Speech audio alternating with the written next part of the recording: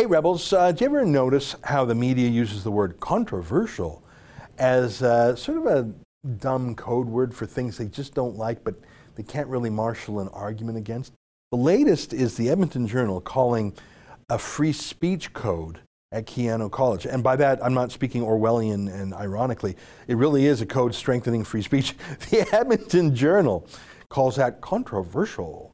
Yeah, mate, I don't think that's controversial. I think the opposite is controversial. I'll take you through it today. But before I do, can I encourage you to become a premium subscriber of The Rebel? Just go to therebel.media/shows. And it's $8 a month or $80 for the year. Type in podcast as a coupon code, you get a discount.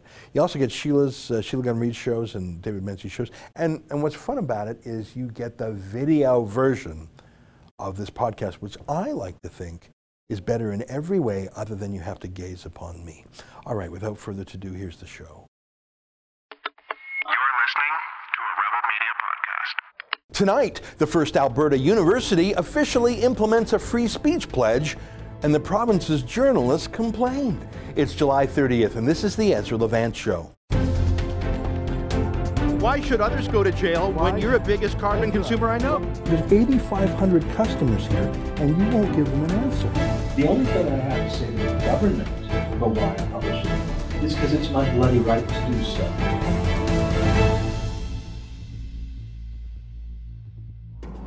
There's something wrong with the media when journalists are against free speech. I mean, you probably think I'm joking or using a dramatic metaphor, but no, these days, journalists are the most active censors out there. There's a whole genre of journalism around being a tattletale. By that, I mean not actually reporting the news, not shoe leather reporting, get up from your desk, go out into the world and find out what's going on. I mean a kind of journalism that involves snitching on people you don't like, doxing people as it's called. That's when you publish private details about your political opponents, like their home address, their boss's name, that sort of thing. It's not journalism really, it's anti-journalism. It's trying to stop people, shut them up, maybe even hurt them in some ways for having a different point of view. That's not journalism.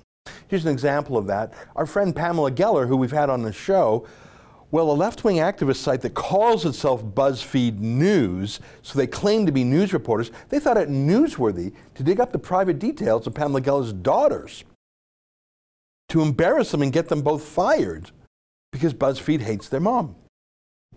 Mission accomplished, I get. BuzzFeed is trash journalism, though I think they revel in it, but CNN actually calls itself the most trusted name in news. Here they are going to a private citizen's home about a year and a half ago, a senior citizen, a little Jewish grandma in Florida, who posted a Facebook message about Donald Trump. That's literally all she did. And CNN went to her home, cameras rolling, named and shamed her on international TV, and said she was colluding with the Russians. Will you admit it? But you guys were involved with Being Patriotic, right? Very, very patriotic, but not... Being Patriotic was the group that contacted and helped organize some of these activities that you posted on your own Facebook account. Those were legitimate. Those were Russians. They were not Russians. I don't go with the Russians. That group was Russian. I have nothing to do with the Russians. Well, apparently you did. Is that journalism, going to some grandma's house and saying we saw you post something on Facebook? No, I don't think that's journalism. Sorry, that's not going to win you a Pulitzer. Well, actually, these days maybe. Well, that's embarrassing and punishing a Trump supporter, a Florida grandma who just dared to put something on Facebook, something Trumpy for her friends. CNN is a Democrat vengeance machine. I'm sorry, that was not journalism, folks. You're not gonna, that's not the new Watergate. Grandma posts something on Facebook that's not quite right. The shocking footage that will bring down that Florida Bubby and Zadie. One last example, I've shown you this before. It's from a group ironically called Canadian Journalists for Free Expression. Talk about false advertising in their name. Last year, you recall, they literally started a petition to ban, to censor Donald Trump from speaking at the G7 conference held in Quebec. It was so insane that even the left-wing Toronto Star condemned them. I mean, just slow down for a second. Canadian Journalists for Free Expression literally wanted to ban Donald Trump from speaking, including speaking to journalists. By the way, that's clown world. That's journalism today. Oh, one more thing about Canadian Journalists for Free Expression. I hate saying that lie. When Ontario Premier Doug Ford said he wanted more freedom of expression on campus, more diversity of views, more open debate, fewer leftist safe spaces and trigger warnings and censorship. Canadian Journalists for Free Expression attacked him. I'm not kidding. They oppose it. They deplore it. Those are the words they use. Look at that headline on their press release. Free expression groups oppose Ontario government plan for universities and colleges. Oh my God, it sounds like Doug Ford was coming to censor them. They actually don't mention in the headline that it was a plan to increase free speech. They're so dishonest. They know they ought to be ashamed of themselves, but they're not. Unbelievable. Which brings me back to the news of the day. Jason Kenney's new government in Alberta is following Doug Ford's lead in Ontario and bringing in similar rules to enhance free speech in Alberta. Now, what does it mean, a rule to ban free speech? Isn't free speech sort of the opposite, a lack of rules? Well, that's the thing about a government institution. They need to be reined in, constrained, put a straitjacket on them. They need to be limited in what they can do, or else, over time, like a weed, they'll just grow bigger and bigger and take over. In a university situation, that could mean, for example, banning student clubs, stopping them from registering, or stopping them from getting office space in the student union building, or renting rooms for events. That happens to pro-life clubs in Canadian campuses all the time, by the way. It could mean the trick that they did on Lindsay Shepherd when she wanted to speak on campus. They said, sure, you can, but you have to pay more than $10,000 in security fees. Of course, students already pay millions of dollars in fees for campus security. And then, of course, there's the regular police. It's the university's duty to keep it a safe space. And I don't mean safe from hurt feelings, but actually safe from physical violence. So when you say to a speaker, sure, you can come. Absolutely. You just need to pay $10,000 in security fees. No. That's not really a security fee. It's just a way of banning a speaker from your campus without having to be honest enough to say they're banned, which is why universities need rules. They need to be limited. Because in every university, both in the students' union level and the administration itself, there lurk plenty of would-be censors, and they probably don't even think of themselves that way. So that's what Doug Ford's doing in Ontario. He's telling campuses that if they censor their own students, they risk having Doug Ford take their money away. So Doug Ford obviously knows. What we all know is that universities care more about money than about principles of open debate in 2019. So that's where he gets them. He gets them by paying attention, by threatening their cash. It's smart. He's not lying about it being a security fee. He's telling the truth. If they don't believe in the free exchange of ideas, he really doesn't see the point in funding them, because that's the point of universities. I agree. And so does Jason Kenney. And now, the first Alberta university to sign on with the free speech pledge is a great little college in Fort McMurray called Keano College. I had the pleasure of giving a pro-oil sands speech there once. The kids are great, and maybe it's not surprising that they're the first college to sign on in Alberta. In a real city like Fort McMurray, hardworking town, pro-industry town, a town hurt by leftist politics, you probably have fewer social justice censors than you do, say, in the lefty paradise of Edmonton. So they're the first. Here's a story in the Edmonton Journal about it. Keano College becomes first Alberta institution to publicly roll out Chicago Principles. And I'm not sure if you remember, but the Chicago Principles, that's the name given to a statement written by a number of scholars at the University of Chicago who were doing their best to outline a practical but principled free speech policy. It's a really thoughtful document. It's so good, it's so well done, that it's been adopted widely by other universities too, because they just did such a good job. Here's what it looks like. It's very simple. It's just a 3-page document, and like half of one page is just the people who signed it. I think I took you through most of this a few months ago, but let me just read to you one more time a key paragraph that I think just nails it. So here's from the Chicago statement. Of course, the ideas of different members of the university community will often and quite naturally conflict. But it is not the proper role of the university to attempt to shield individuals from ideas and opinions they find unwelcome, disagreeable, or even deeply offensive. Although the university greatly values civility, and although all members of the university community share in the responsibility for maintaining a climate of mutual respect, concerns about civility and mutual respect can never be used as a justification for closing off discussion of ideas, however offensive or disagreeable those ideas may be to some members of our community. You know, how can you disagree with that? I recommend you read the whole thing. I'll see if we can put a link to the Chicago Principles on the website under this video. You can see why so many leaders around North America say, hey, just copy what they did in Chicago. So Keano College is in, but the Edmonton Journal, they they seem sort of mad about it. Let me read a little more. A Northern Alberta college has become the first post-secondary institution to officially adopt controversial freedom of speech rules ahead of an approaching deadline set out by the provincial government. Hang on. Controversial? Says who? Is it controversial to support free speech on a university campus? That's controversial? Not that censorship has become the norm. I love that word, controversial. It really means nothing, does it? Other than a reporter is trying to be negative but can't really make the case. Ooh, controversial. It's like a generic warning, but the kind of warning that says, I can't really articulate the problem, but just trust us, it's controversial. Now, once upon a time, you could actually trust the Edmonton Journal. About 80 years ago, they won a Pulitzer Prize for standing up. It's right there in their lobby, by the way. It's amazing. Standing up to Bill Eberhart, the Premier of Alberta, who passed a series of laws, can you believe it, that allowed the government to force newspapers to print government propaganda on their editorial page. See, if Eberhart had been smart about it, he wouldn't have used the stick to force them to write his editorials. He'd have used a carrot, like Justin Trudeau. He'd have offered the Edmonton Journal its cut of a $600 million bailout, or whatever the equivalent would have been in 1938 dollars, and they would have censored themselves willingly for him. Anyways, that was then, this is now. Let me read from the Journal today. Student groups had voiced concerns that schools weren't prepared. In May, the United Conservative Party announced its intention to follow in Ontario's footsteps by introducing the principles developed by the University of Chicago in 2014. They allow speakers on campuses to share their views no matter how unwelcome, disagreeable, or even deeply offensive they may be.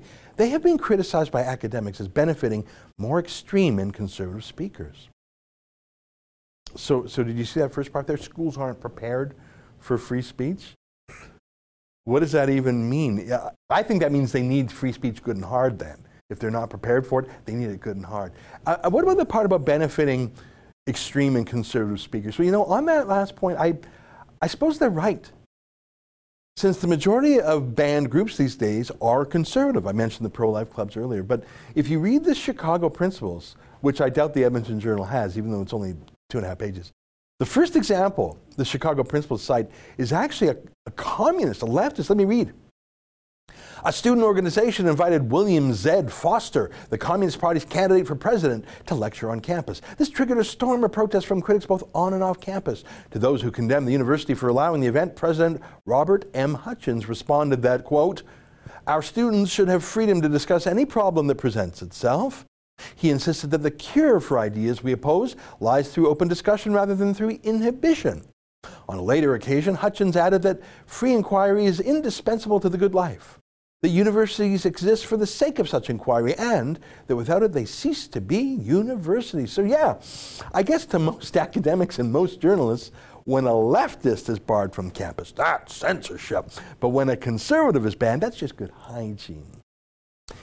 Let me quote you from the Keano College statement itself. It's in point form. There's a little bit of wiggle room in it. We'll see how it's implemented. But I like these parts. Here, let me read a few. Community members have the right to criticize and question other views expressed on campus, but cannot obstruct or interfere with others' freedom of speech. And institutions should not attempt to shield students from ideas or opinions they disagree with or find offensive. Mutual respect and civility are valued, but do not constitute sufficient justification to limit free speech. I like it. I like it. I can hear the echoes of the Chicago Principles in there, and I can see why leftists, Antifa thugs, and tattletale hall monitors, snitch-style journalists like BuzzFeed News would hate it. I mean, the whole point of doxing people is to shut them down, deplatform them, to ban them. And Keano College is saying in advance that they're not going to accept that kind of behavior. You know, I made an observation to a friend the other day. Let me tell you a personal story. When I was at the Sun News Network, you probably know, I was sued or threatened with lawsuits every few months, frankly. Now, Sun News stood by me. They knew that if they surrendered even once, there would be a tidal wave of nuisance suits. So they held firm, and we never lost one lawsuit, although I should tell you, a couple of those lawsuits continue even to this day, nearly 5 years after the Sun shut down. But we've been here at the Rebel for almost 5 years. And I checked, and we've produced more than 12,500 videos so far. That's a lot. And we've only been sued twice. Once in Canada and once in Australia. How could that be? I mean, we're just as editorially tough as we were back at Sun News. We're much smaller commercially than the mighty Quebec or the multi-billion-dollar company that owns Sun News. So why aren't the bullies using lawfare against us more like they did back in the Sun? Now, I don't want them to, but I was just curious, why aren't they? Well, here's one theory. Most of the lawsuits against Sun News, they weren't real at all. They probably didn't even expect to win. They probably didn't expect to go to trial. Like I say, there still are two going on, but more than a dozen lawsuits and complaints to the CRTC and just endless threats. They simply went nowhere. So why did people do them? I think the whole point of them was to harass, not me actually, but my bosses there, to stress the relationship between Sun and me, to cause stress there, to make it a headache and a cost and a time waster for everyone there, just to train them, to condition them into being less politically conservative, less pugilistic. It was a psychological operation, a psyops. Partly targeting me, but mainly targeting the bosses there, the corporate bosses, to make them associate, what's that word, controversy with me. Controversial commentator, Ezra Levant. Controversial network, Sun News. It was to harass Quebecor in the hope that they'd cut us loose. Now they didn't. It took Stephen Harper's CRTC to kill Sun News. But here the rebel, there's no boss to hassle or stress. I mean, I guess I'm the boss, but really, I see our viewers as the boss. You're the ones who fund us. So the strategy of threatening us with lawsuits doesn't work as well. I suppose a lawsuit could kill us if it really hits home and we lose. But the process itself, us being the target of a nuisance suit, I don't think it demoralizes our people because we expect it and we know it's unfair.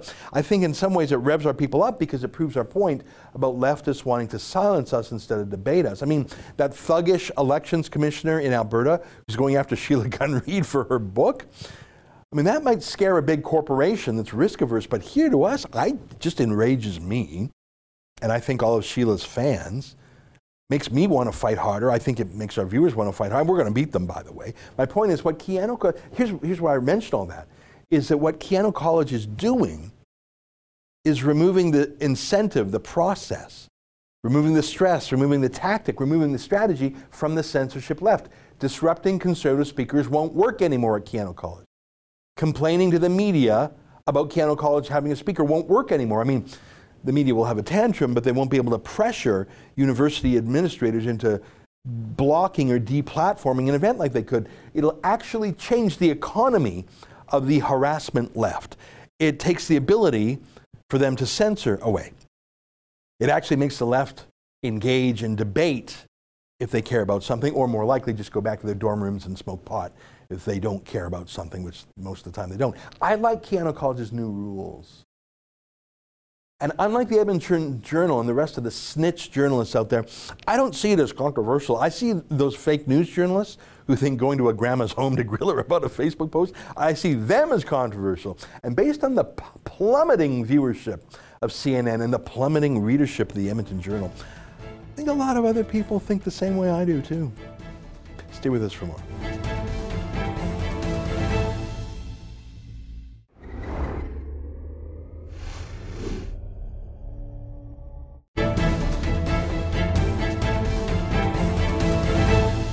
Welcome back. Well, shocking news. I don't know if you saw it.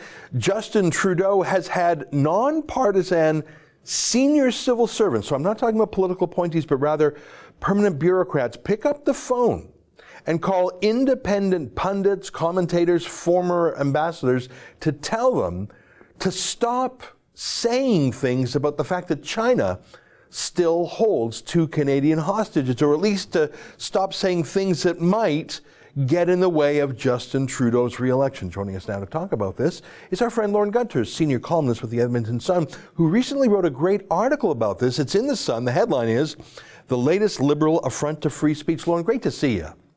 Good to see you. You know what? I understand why liberal partisans would want the Liberals to be re-elected. That's their job. And I could even understand why maybe a campaign manager might call around and to pundits and say, hey, help us out. There'll be a weird request. But I find it concerning, as I know you do too, that nonpartisan civil servants would be phoning professors and pundits and saying, hey, come on, you're saying the wrong thing. It's going to be hard for Trudeau to get re-elected. That doesn't sound like the Canadian way. Yeah. No, I would call this interference laundering.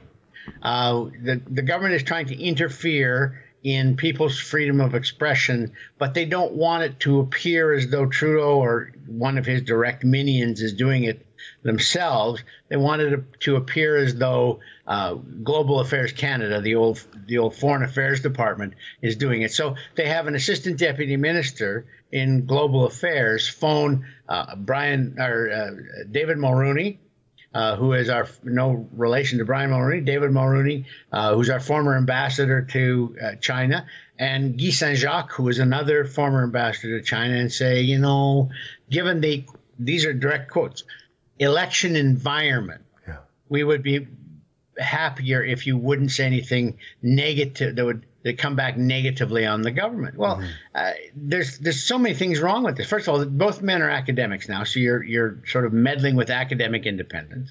They're both private citizens now. They're no longer federal civil servants, and they don't take an oath that lasts for a lifetime. Like if you are in the intelligence services, there are things you cannot ever talk about, period. Doesn't matter how many years you've been out, how many years you've been retired, there's certain things you simply can't talk about.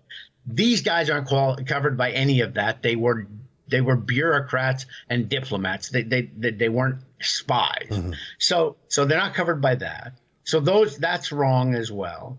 The other thing that's wrong about this, and you probably remember vividly, right after Trudeau was sworn in, I think it was 2 days after he was sworn in 2015, he went to the Pearson Block, which is the home of Canada's Foreign Affairs Department, now called Global Affairs.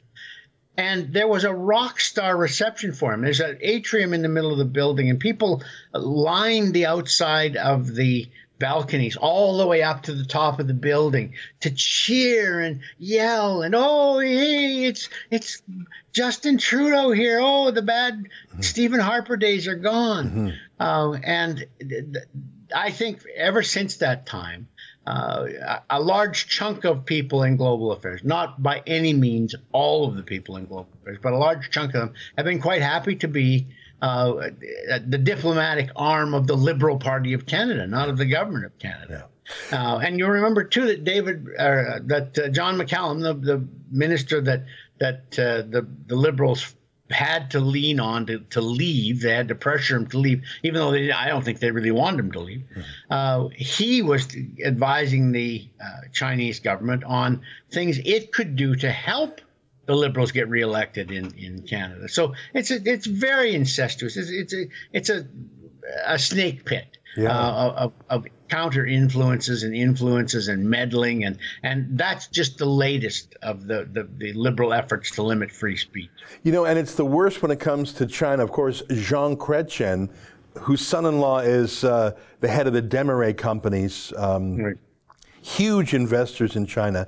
Jean Chrétien went to work in China with the Chinese government just a few weeks after stepping down from Parliament. Like a few weeks, not months or years. I find it implausible that he wouldn't have been preparing for that while he was still PM. You mentioned John McCallum giving advice to the Chinese government. Just a few months ago, he was supposed to be our ambassador, giving advice to our government. These guys are playing both sides of the table. Now, what I like, you mentioned David Mulroney, and when people hear Mulroney, they think Brian Mulroney, but as you point out, no relation. I enjoy following him on Twitter. He's very much seized with the Chinese challenge right now. He seems very thoughtful. I don't know him in any other context. He points out how Canada is not having either a principled or a pragmatic approach. Like I really find him a source of wisdom. He reminds me of our old friend Charles Burton, who also loves the hope of China, but he's not blinded by cinephilia or something. Not like John McCallum. I mean, John McCallum boasted about the fact that he has a Chinese wife and that he was given a Chinese name. And he would refer to himself sometimes by his Chinese name. And he was given that name by Chinese officials. So what we're looking at here, and this kind of gets off the free speech topic, but what we're looking here at Global Affairs now is that the people who are running things, who are liberal sycophants, are also amateurs at this. It's like David Mulroney didn't always give Stephen Harper the advice Harper wanted to hear. He didn't work to try and get the Conservatives reelected. He understood that we are a small fish. We're a real underdog when you're taking on China. But there are things you can do that the Chinese don't like that make them think twice about leaning on you. And you know, there is a pragmatic debate to be had within the federal government, in the Justice Department, Global Affairs, Prime Minister's office, about what we do with the Huawei executive that we are keeping under house arrest in Vancouver until she gets an extradition hearing to the United States. What do we do with that? How do we handle that? Could we lean on the Germans, for instance, to lean on the Chinese to back off on our two people? I don't know those answers, but they know those answers. There's lots of people who are very, very smart who work at Foreign Affairs in Ottawa who have dealt with this problem that we have, being a country of 36 million up against giant economies and giant countries, and how do we deal with that? They know that, but Trudeau and Chrystia Freeland, their belief is that they just virtue signal. Yeah. They tweet, and that's going to make everything go away. And it's funny because they cringe when you compare them to Donald Trump, but they conduct an awful lot of foreign policy with no more forethought nor any more depth of awareness and PR than Trump does. Well, and just look at the effectiveness. I mean, generally in foreign affairs, Trump gets what Trump wants. Yep. Whether it's getting NATO countries to spend more on the military or I mean, we don't know how the story's going to end with North Korea, but he's certainly made more progress than Obama has. I don't know. I think the test of good intentions is good results, and I don't even see, I can't name a single country in the world whose relations with Canada are better now than they were before. No. And not even Cuba or Iran, by the way. Not because of not their fault, our fault. Yeah. We've annoyed the Saudis. We've annoyed the Russians. We've annoyed the India. Big time we annoyed India. I mean, Brazil. Yeah. Okay, so you say, well, who cares? What about it? The Saudis are now being run by a man who looks to the West like he might be more westernized and more liberal, but clearly is not. So why not poke them in the eye? Well, because you have to deal with countries on a long-term basis, not a gotcha basis, not a see what we did to you. And I just think we're dealing now with people who are so smug, who have such high impressions of themselves, such high opinions of themselves, that they think the world is waiting. Not just Canada is waiting, but the world sits breathless at the hem of Justin Trudeau to hear what the great man has to say next. And that's just not happening. I'm glad you mentioned Brazil. Their president, Jair Bolsonaro, very interesting guy, powerful, very Trumpy, very pro-Trump. Reminds me a little bit of that Italian Interior Minister, Matteo Salvini. Bolsonaro, you can like him or not, but he won a majority of the votes in Brazil, and he's making things happen. When he was elected, the press release by the Canadian government was so snippy, it didn't even mention him by name, let alone congratulate him. It was so passive aggressive. And then remember when Trudeau was sitting between the Chinese president and the Brazilian president, and Trudeau was so desperate he reached over to shake Bolsonaro's hand. Bolsonaro has no idea who Trudeau was, but if he bothered to know, he would see, there's the snippy guy. He knew enough to turn his back on him. Yeah. He knew who he was. And that's the point, because for the purpose of one snippy press release, if we would have showed some professional restraint then, maybe we could have had Bolsonaro's help getting our Canadian hostages back, but we just couldn't restrain ourselves. Or we'd have smoothed over some of our other trade problems that we're having with Brazil right now. I think the only people who can probably help us get our hostages out of China are the Americans. And I'm not convinced that they're fully behind us. And they should be, because we did the arrest that they requested of us. For the extradition of Meng. So they should be behind. But, there have been 2 or 3 or 4 times where Trudeau or Chrystia Freeland have been rude in public about Trump, dismissive, sneering, snide. And he's saying probably to his justice and state to people, just ignore the Canadians. You know, we don't really need them. They need us more than we need them, and just let it go. Yeah. And that doesn't have to happen. I mean, Harper didn't get dismissed by Obama, even though the two of them were miles apart on policy, because they dealt with each other professionally. They dealt with each other courteously and intelligently. This group in the Liberal government does not do that. It doesn't think through the response it would have if it was on the receiving end of the same virtue signaling that it seems to think the rest of the world needs. Yeah. Let me come back to one last thing, and I appreciate you being so generous with your time. We've been talking. I mean, there's so much to talk about here, and I'm really enjoying it. I want to come back to the headline of your piece, "The Latest Liberal Affront to Free Speech." Let me zero in on one thing, and you mentioned it in passing, but I'd like to go back there again. You mentioned that the senior civil servant, the assistant deputy minister, so that's pretty high up the food chain. Again, this is a civil servant. This is the permanent bureaucracy. The politicians come and go, and their political staff come and go, but these guys are supposed to stick around, conservative, liberal, whatever. They do their job honestly. But this guy was running an errand for Trudeau, and he wasn't saying, hey, don't say this in public because it could jeopardize the lives of the hostages. You could dispute that, but that could be a legitimate reason for an assistant deputy minister to call someone up and say, look, we have information that what you've done has put them in jeopardy. Please don't. Okay, I mean, I might be irritated by that, but that's your objective. But when you say it's for, as you point out in your article, quote, election environment, you have transformed the permanent bureaucracy of this country into an election team mate. That's nothing new for these guys. You take a look at Michael Wernick, the retired former clerk of the Privy Council, who was spearheading a lot of the pressure being put on Jody Wilson-Raybould last fall to cut SNC-Lavalin a deal. That's not the role of the clerk of the Privy Council. I worked with two clerks when I was in Ottawa in the 80s.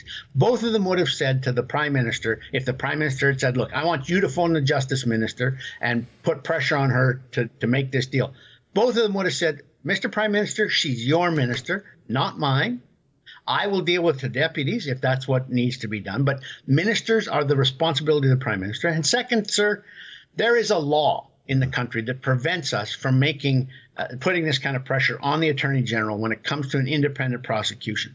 And I would recommend strongly, sir, that you not put pressure on her either, but not Wernick. Wernick was right out there. And then the Liberals want to appoint him as one of the 5 guardians of our election when it comes to looking for interference from foreign countries. I think they just have no concept of what freedom of expression means or what independence of thought means. Can I leave you with one anecdote? And I did a little show on this a few months ago.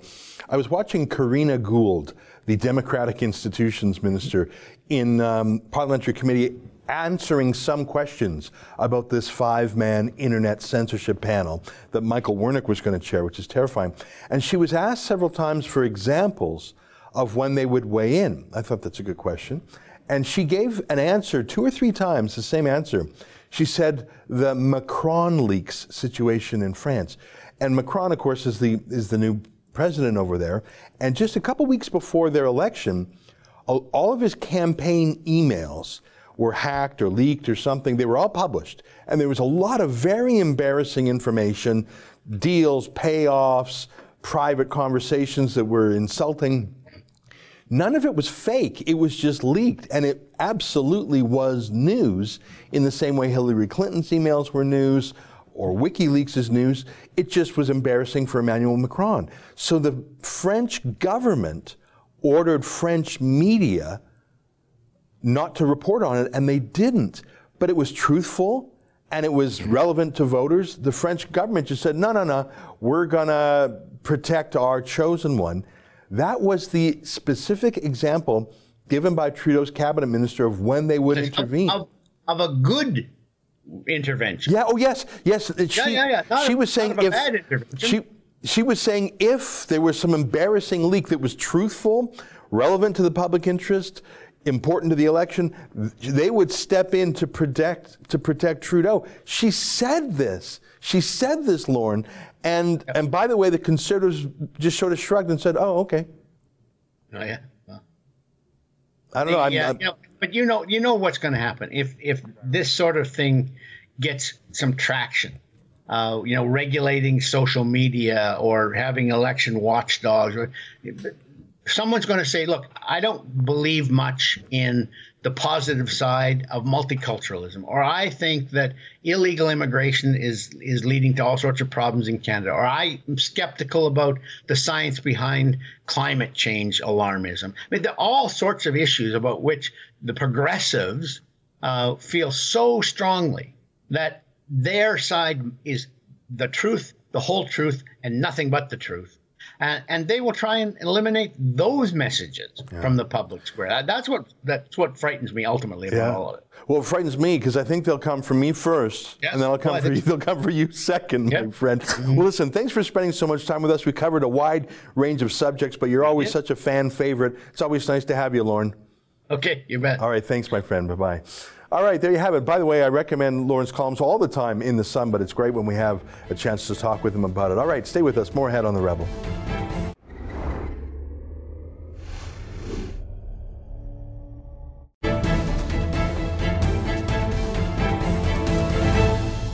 Hey, welcome back on my monologues yesterday about a burqa-clad woman shouting shame at a pride parade in the UK. Susanna writes, London is the canary in a coal mine when it comes to the implementation of Sharia law. I would call it the boiling frog phenomenon. By the time Londoners realize it's too hot, it'll be too late. Well, Susanna, I'm going to disagree with you only in one regard, and that is London's like the 20th canary in the coal mine. I would put Paris ahead of that. I'd put Rotterdam in Holland ahead of that. I would put Malmo, Sweden, far, far, far ahead of that. And of course, why just focus on the last generation? I mean, as I point out from time to time, Egypt was a Christian country once. Now, maybe 10% of the people left there are Coptic Christians. Constantinople was once the largest city in the world, the wealthiest city in the world. It was the seat of an empire. Now it's called Istanbul, and the Hagia Sophia was turned into a mosque and now a museum. Yeah, so London is maybe the latest canary in the coal mine, but it's certainly not the first. James writes, if this was a Christian, they would already be in jail. Well, yeah, exactly. I mean, I think about our friend Tommy Robinson, simply for asking rapists as they go into court on Judgment Day, how do you feel about your verdict today? Not shouting, not swearing, not blocking. How do you feel about your verdict today? Well, that's a 9-month prison term. Now, they claimed it was impeding and prejudicing the trial. That's not true. The trial was over. Prison for him. There's a guy named James Goddard in the UK called a lefty politician a Nazi. That's all he said, called her a Nazi. It's not true. It's mean. He just got a criminal conviction.